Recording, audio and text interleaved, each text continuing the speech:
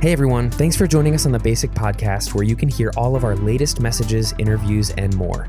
Basic is a college and young adult ministry focused on uniting people to join in Jesus' work.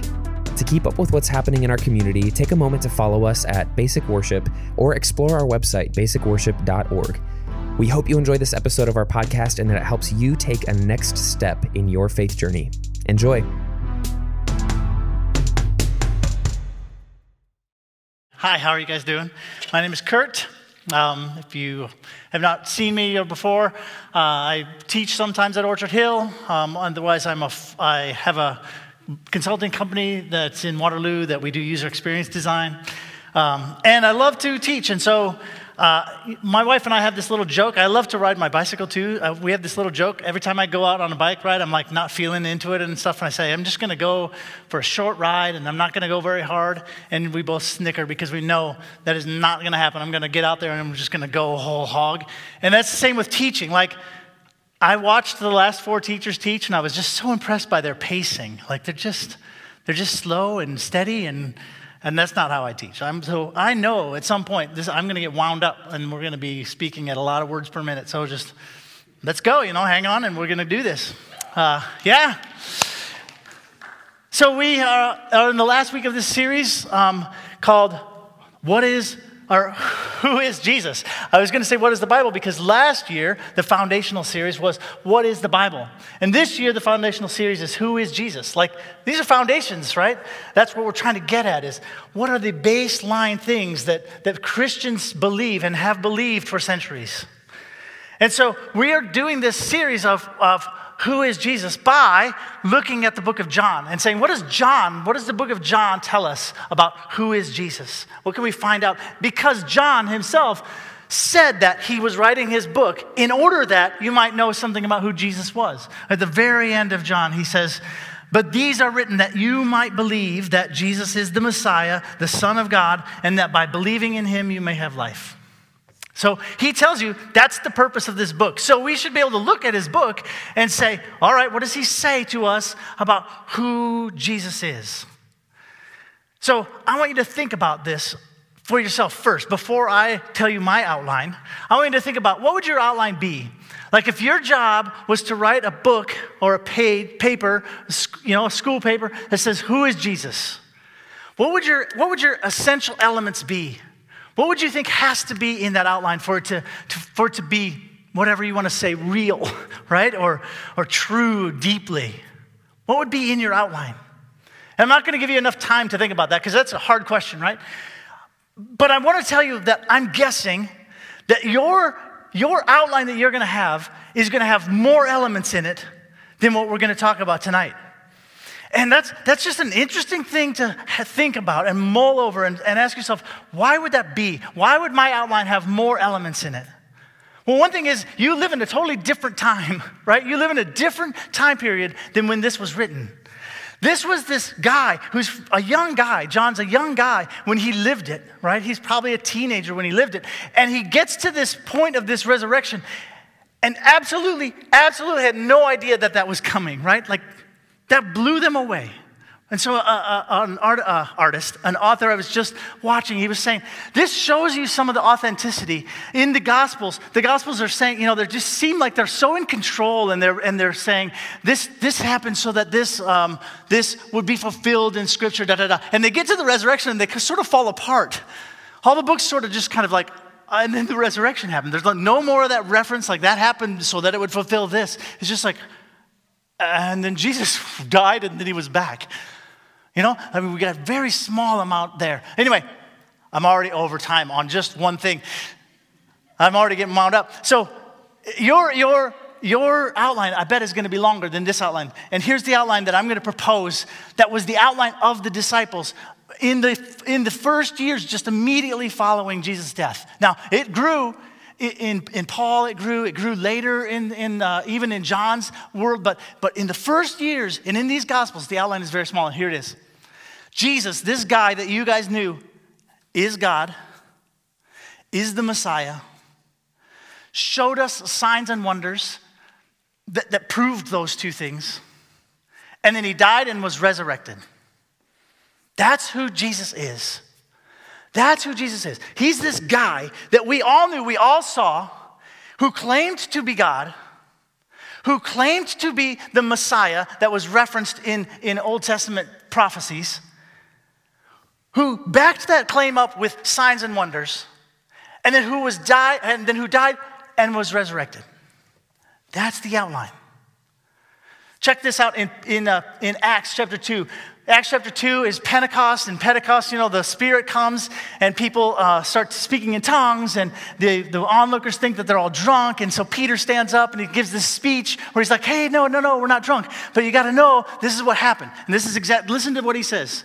Jesus of Nazareth was a man accredited by God to you by miracles and wonders and signs, which God did among you through him. As you yourselves know, this man was handed over to you by God's deliberate plan and foreknowledge, and you, with the help of wicked men, put him to death, nailing him to the cross. But God raised him from the dead, freeing him from the agony of death, because it was impossible for death to keep hold of him. Therefore, let all Israel be assured of this: God made this Jesus, whom you crucified, Lord and the Messiah. So they're a little out of order in that speech compared to what we're going to look at tonight, but it's the same elements. He was Messiah. He was a man. He claimed to be God. He did signs and wonders to prove it. And then he died, you killed him, and he was resurrected. That's the outline. And that's what you've heard over the last 4 weeks in this series. Like, we might not have known that that's what you heard because it wasn't labeled quite that clearly every time, but that's what you heard. And so today, I'm just going to go back and string those back together for you so you can see what you've heard over the last 4 weeks. So the first week was Alice.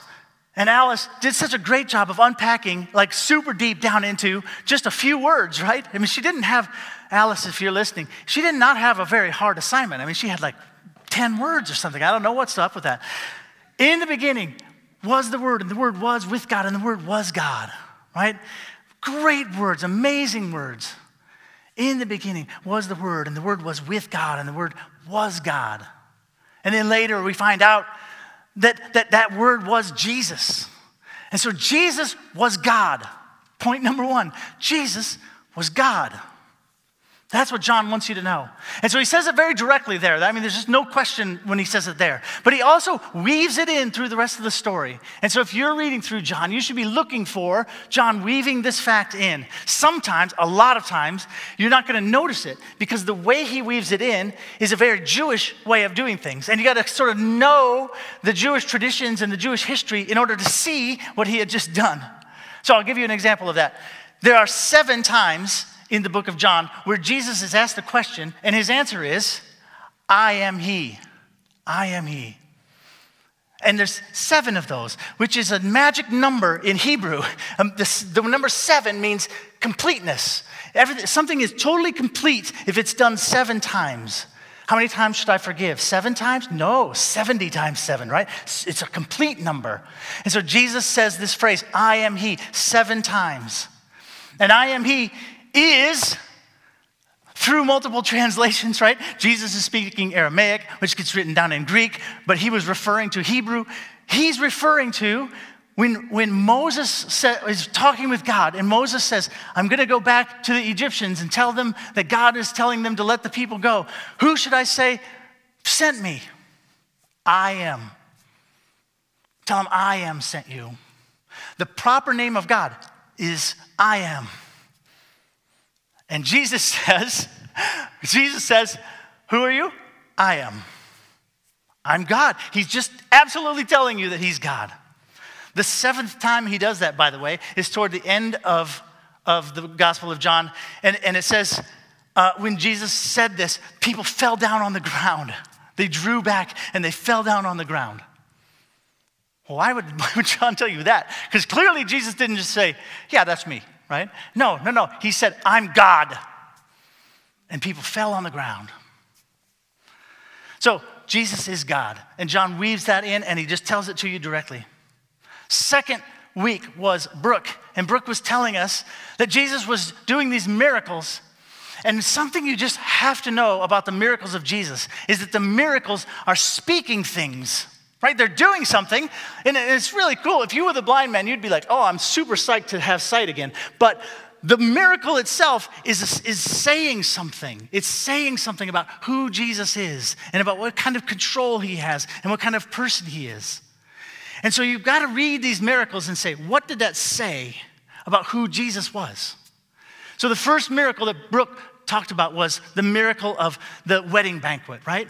That Jesus is at a wedding banquet and he turns this water into wine. Well, you just have to know that that's a reference to something that was very deep in the Jewish psyche that says at the end of time, when the Messiah comes, there's going to be a banquet, a huge banquet.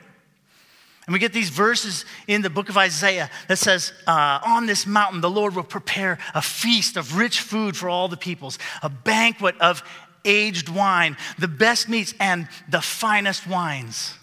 That verse is in the psyche of the Jews. We know it's there because in Luke, in a whole different story, there's this guy at a table with Jesus, and Jesus and him are kind of going back and forth. And then he, thinking he's going to impress Jesus, raises kind of his glass as a toast and says, "Blessed is the man who eats at the final banquet of the Lord." The banquet of the Lord, that's the thing that they were expecting and waiting for. And so when Jesus turns water into the finest wine there is, he's saying, look at that.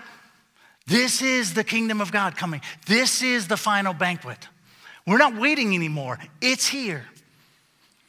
And then I can't tell you all of them, but here's a little sampling on this next slide. These really crack me up. They're so hilariously direct. So Jesus is on the Sabbath day. What's the Sabbath day? The day of rest, right? Jesus heals somebody on the Sabbath. It gets people all wound up. They're all mad at him. And then he says, "My Father is always at work." And people go nuts. Why'd they go nuts? 2 reasons. One, he said, "My Father," which means he's the Son of God. And the second is he said, "It is always at work, even on the Sabbath." The Sabbath law, he's like turning it over and turning it around. It's very obvious, right, that he's saying, no, I am even in control of the Sabbath.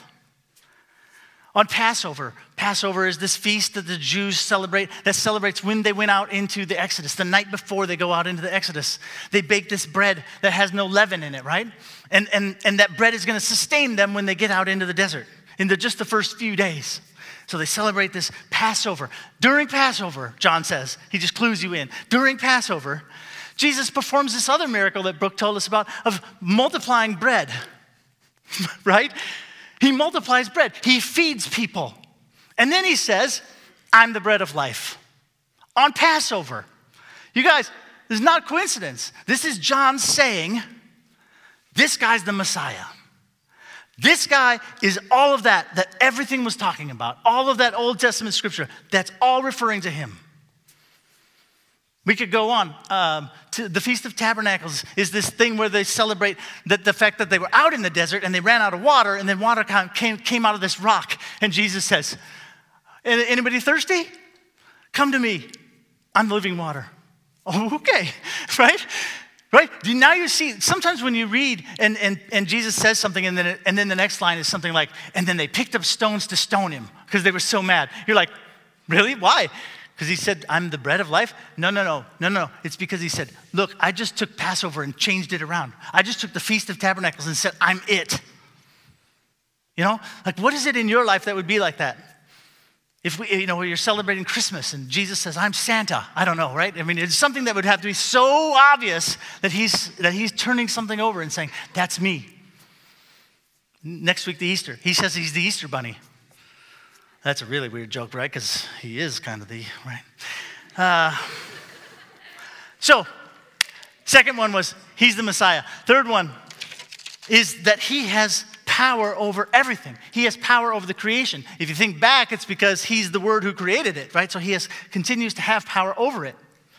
And Andrew Sladke came and told us about this final kind of miracle. The miracles are building up, and he gets to this final kind of miracle where he raises Lazarus from the dead. Where he says, "Lazarus, come out of the tomb." And Lazarus comes out of the tomb.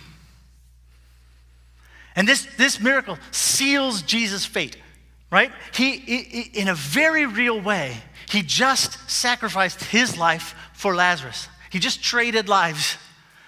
There is no doubt at that moment, from that moment on, that he has to be dealt with. Because now he has come to the point where he's elevated this kind of language to the point where he's making it absolutely clear, I am in complete control of all of life, of all of everything. I am God. I am the Messiah. And I am in control of everything.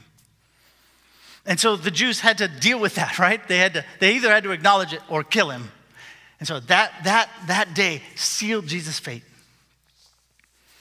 And then the next week was Q. And I'm skipping over his week on purpose. I'm coming back to it. And he's not here, so I didn't have to say anything about him. No. Then the next thing that we hear is all about the death and resurrection. We hear that Jesus was tortured and killed and buried and fully dead. Just absolutely fully dead. And we get this verse that says, when the disciples were together in one place, for fear of the Jewish leaders, Jesus came and stood among them and said, peace be with you. He was fully dead, and now he's resurrected. And here's something that I think you also need to know, is that resurrection, what happened right there, and Lazarus rising from the dead aren't the same thing. This is kind of a common thing that you might not have just thought through. Lazarus rising from the dead is a thing where a guy dies, and that same guy comes back. When he walks out of the tomb, everyone knows who he is. He's the same dude. He has the same powers. He smells more than he did the last time they saw him. But otherwise, he's the same guy, right? I wondered today, is his birthday different now by 4 days? Anyway, but he's the same guy. He was dead. He came back. Now he's just that guy, just alive. Jesus' resurrection is not that. Jesus' resurrection is someone dying, changing into something else, and coming back as that other thing. He's now a new type of thing. He's renewed. He's restored. These are all words taken right out of what's going to come in the scriptures later. He's like, in his own words, it's like a plant, a seed who has died and then comes out of that and is something else. It's his old self was consumed by whatever it was that happened that turned into resurrection, right? He's no longer in the grave, and now he's a new thing. And this new thing is kind of like Jesus. It's a lot like Jesus in some ways, right? He can show people his body. He can eat things. He can say, put your hand where I was pierced. There's physicality to him. But in a lot of other ways, he's not him. Like this one. He just appeared in their room in a locked door. Right? How did he do that? Or all these mysterious kind of verses where it says people saw him, but they weren't quite sure it was him. You know, when the first time Mary sees him, who's been with him always, the first time Mary sees him, she doesn't recognize him. How weird is that? I mean, I don't know what that is, but I do know that it's because he's not the same exact kind of thing. At the end of John, there's this hilarious verse where Jesus is on the shore and he's cooking the fish. And he says, hey, come on, catch some big net of fish, and then come on, let's eat. And the disciples get there, and it says, nobody would ask him if it was Jesus because they were afraid, but they knew it was him. How weird is that? They knew it was him, but they weren't really quite sure. And they were kind of afraid to ask, but they wouldn't do it. Resurrection, this is what I want you to hear about this. Resurrection is something becoming something else, but new. Something taking this form and now improving on that form. Why do I care? Why do I care? It's because I think that is the key to this storyline that the disciples are telling. The key to this storyline, what they're saying, this is the story. This guy was God, was the Messiah, could do all these things, was killed, and was resurrected. The key to why that storyline was so important was because it's the first time ever in history that their eyes are open and they're like, wait a second. Now some of this other stuff makes sense. That pattern, that thing that happened to Jesus, that's actually what's happening in the entire universe. That's actually what's happening to all of history. That actually now makes some sense about what we've heard is going to be in the end. there was a whole lot of confusion at this moment of time about what end is going to look like. Is there going to be life after death? Like there was disagreements about that. Nobody thought it looked like this, like something new is going to come out of something old. And so the disciples are like, oh, this is the new story. This is the big deal. Renewal, restoration. This is the new thing. Life itself, all of creation itself is going to go through the same cycle. It's going to come into being and have a life, and it's going to go through some kind of death process that we don't really totally understand. And then it's going to renew and restore and become a better version of itself. And why is that important? Why does that get me wound up? Because of this. I think the biggest story that you tell yourself, the biggest story that you understand about who we are, where we are, what you think is happening, what role you think you take, that sets your worldview. And that worldview sets how you are going to decide to act and be and behave and where you think you're going. And so when Jesus tells this story of the renewal of all things, which, by the way, I've been saying that over and over, and those are Jesus' exact words. In the book of Matthew, when he's talking about the end, he says, truly I tell you, at the renewal of all things, when the Son of Man sits on the throne, he calls the end time the renewal of all things. We call it the end times. It's not the end times. There's nothing end about that. It's the renewal of all things. And so how you perceive that happening really sets up and shapes how you behave and how you decide to live. It should, I think it should put you into a mode of long-term optimism. I think when you look around, you should be thinking and seeing that all of this is heading toward renewal and restoration. Is heading toward resurrection. That's where this is going. That's the story that you're in. I think too often, we look around and see something totally different. We look around and we see that people and systems and all of it is just like needing a fire, right? It should just be lit. And it should just go away. And God should just start over. And hopefully we're in the start over part somehow. I don't think that's the worldview that Jesus was promoting. I think Jesus was promoting a worldview that says, look around. What you see is destined for renewal, for restoration, for the return, for resurrection. And that just, as I look inside of myself, that just sets up stuff inside of me. Like when I have this tendency to think of things as a dumpster fire, then I have a tendency to say, I'm just going to sit and watch TV, right? I'm just going to let it be. Like, it's not my fault, right? People are dying and hurting, I know, but that's not me. It's all heading toward the dump. But when I see it all heading toward restoration and renewal, it gets me thinking like, well, what should I be doing? How should I be helping? Is there some way that I can actually promote renewal and restoration? But and then it's all opposite too. Like on days when I just don't feel good, then those are the days that I want to tell myself that it's all heading towards a dumpster fire, right? It's all just heading down. But that's just not the story that Jesus was telling, and not the story that got the disciples wound up. The disciples had this huge moment of, I did not see that coming.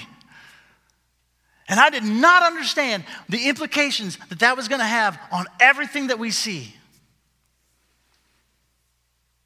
Now, you might be thinking, I don't know, all right, there's going to be a heap and helping of bad news between now and then, right? I've read Revelation, I've seen.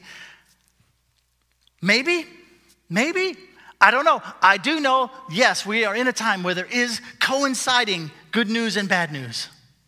I absolutely. There's no way to deny that we are in a time where there's what theologians would call the now and not yet. that are all both together in the same space. But no matter what, I believe it's not a waiting game. We're not supposed to be just sitting here waiting for things to degrade and get worse. Waiting for some far off future when, just like in the times of Noah, God's going to be just like, try again, right? That's not what we're doing here. I think that the disciples, and then Paul, and I think Jesus thought that the kingdom would come when he left. I think that when he prayed, your kingdom come, your will be done on earth as it is in heaven, he meant right when he leaves. Or he meant right then that day. He meant it's starting now. The renewal is here. So the first thing I think this story should tell you is you should have optimism. You should be looking around and not be like, man, this thing is really a dump. You should be saying, all of this is heading toward restoration. What do I do? Number 2, you should be looking for and practicing what the Bible calls the first fruits. Right? You should be seeing those things and saying, hey, let's make those happen more. There's one thing, no matter what you think about what Revelation has to say or where you think we're going, if we're going to go down to a pinch point and then resurrect, or I don't care what you think about that. You cannot say anything that says that Jesus didn't say that the Spirit is here now, right? You cannot say that Jesus didn't say, when I leave, the Spirit is coming and it's actually going to be better when I'm gone than it is now. And why did he say that? Because the Spirit is going to come and make all of us priests. The Spirit is going to come and empower all of us to be able to do the things that priests could do. The Spirit is going to come and he's going to make it so that we all are participating in the renewal. And that's where I skipped over Q. This is what Q was talking about. Because there's this section in the book of John that goes from chapter 13 to chapter 17. Where Jesus just like, okay, it's the end. In fact, Q pointed it out, didn't he? He said, I have no idea where it is in my notes, but he said, Jesus knew that it was the last of his time. And then he teaches his disciples these things. So then we get these 5 chapters of Jesus teaching his disciples. And he teaches them just what Q said, how to serve, how to surrender, how to stay, how to sacrifice, how to live with the Spirit. All of those things are things that Jesus is saying, okay, now, when I leave, that's how you should live. That's how it should be. When I'm gone, you guys should be serving and surrendering and staying and living in the Spirit. You guys should be restoring and renewing. You guys should be active and going that way. And Jesus has this amazing prayer in John 17 where he says, let these people, my disciples, and then those who come after him, be one. And may they have God inside of them. May they be in us and us in them, just like we are in each other. Jesus, go read it. Jesus says, might the believers be part of the Trinity? Might they be one with us? Which is just a mind-blowing thing the first time I realized that that's what he was saying. Might they be one like we are one? Might we be in them and they be in us? That's what Jesus thinks is going to happen when he's gone. Not some sort of slow, steady slide off the map.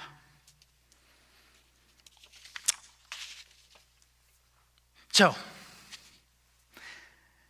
I'm setting up this premise that says John was writing and saying that Jesus' resurrection was the first day of a new creation, a new thing. Now let me show you some things that also help me believe. Remember how I told you that John just loves to put these metaphors, these symbols baked into what he writes. In John chapter 19, Jesus just crucified. John says, at the place where Jesus was crucified, there was a garden. Like, are you already smiling? Because I am. There was a garden. Have you heard of the Garden of Eden before? I have. At the place where Jesus was crucified, there was a garden. And in the garden, there was a new tomb in which no one had ever been laid. And because it was the Jewish day of preparation, and since the tomb was nearby, they laid Jesus there. So Just so to set you up, what I'm going to tell you in the next chapter, I just want you to know that it starts in a garden. That's the scene that I'm going to set for you. Come on, guys. Be amazed. Like, what? It starts in a garden. So you might say, and I've had someone come up to me afterwards when I said this years ago, and like, that's just no big deal. That's a coincidence. Okay, you can say that. That's fine. A, people who study it don't think so. They think John put that in there because he's setting this up. And B, check out the next sentence. The next sentence is this. Early on the first day of the week, while it was still dark, really, guys? Do you think that's talking about right before creation? Do you think that might be saying exactly the same thing as was said in Genesis? Now the earth was formless and empty, and darkness was over the surface of the deep, and the Spirit of God was hovering over the waters. Do you think that Jesus was in a garden, and then Mary goes out on the first day of the week before dark, or while it was still dark? Do you think that maybe John is once again saying, check out how this story goes? So Mary goes out and discovers that this is the new day. This is the new creation. This is the start of the whole new thing. Jesus is back and resurrected. And it starts to dawn on everyone slowly. This is a new reality that we did not see coming. So, who is Jesus? That's all we're trying to answer. Who is Jesus? Jesus claimed to be, and we think he is, God. We think he is the Messiah. We think he showed it through signs and wonders. And I might add that those signs and wonders were signs and wonders that were specifically designed to point us back at the first two truths, to tell us, yes, I am God, and yes, I am the Messiah. And then he is a man who was killed and was actually dead, fully dead. And sometimes you really got to wrap your mind around that he was dead. Like, we have nothing else in our experience that is like that. He was dead. And then he was transformed into something else, something a lot like what he was before, but something better than he was before. He was resurrected. He was renewed. He was restored.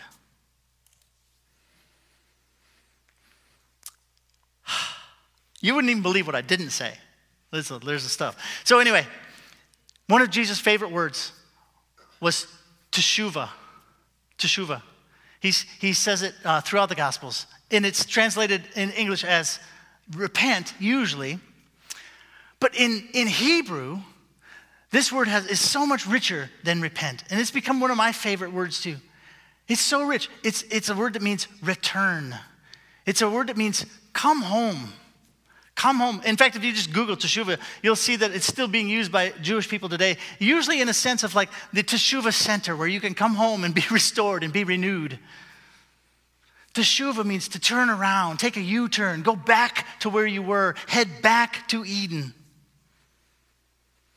Jesus, the context he would always say it is, teshuvah, repent, for the kingdom of God is at hand. The kingdom of God is nearby. The kingdom of God is coming to you now.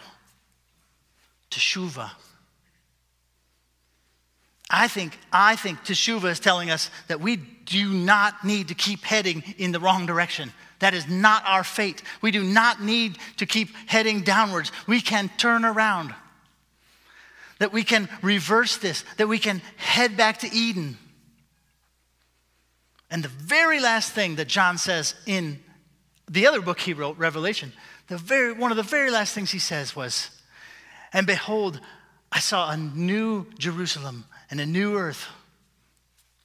And that word new that he uses there doesn't mean brand new. It means restored, renewed. I saw the revised, the resurrected earth. So, the thing I want you to do from what you've learned is to go make some heaven here on earth. I'm going to pray. Heavenly Father, what richness, right? What just richness this follower of yours, John, gives to us. This young guy that walked around with you for a lot of years and then spent the rest of his life thinking through and trying to express who you are and what you did, what it meant.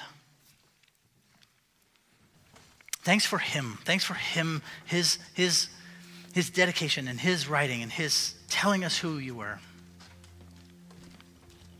And now I pray that we can be inspired by what he said, and that we can start to actually believe this very simple thing that's so hard. You came as Jesus, and you were God, and you were the Messiah, and you died and were resurrected to show us the first fruits of what's to come. I pray that can motivate us and move us and make us help you do it. In Jesus' name, amen.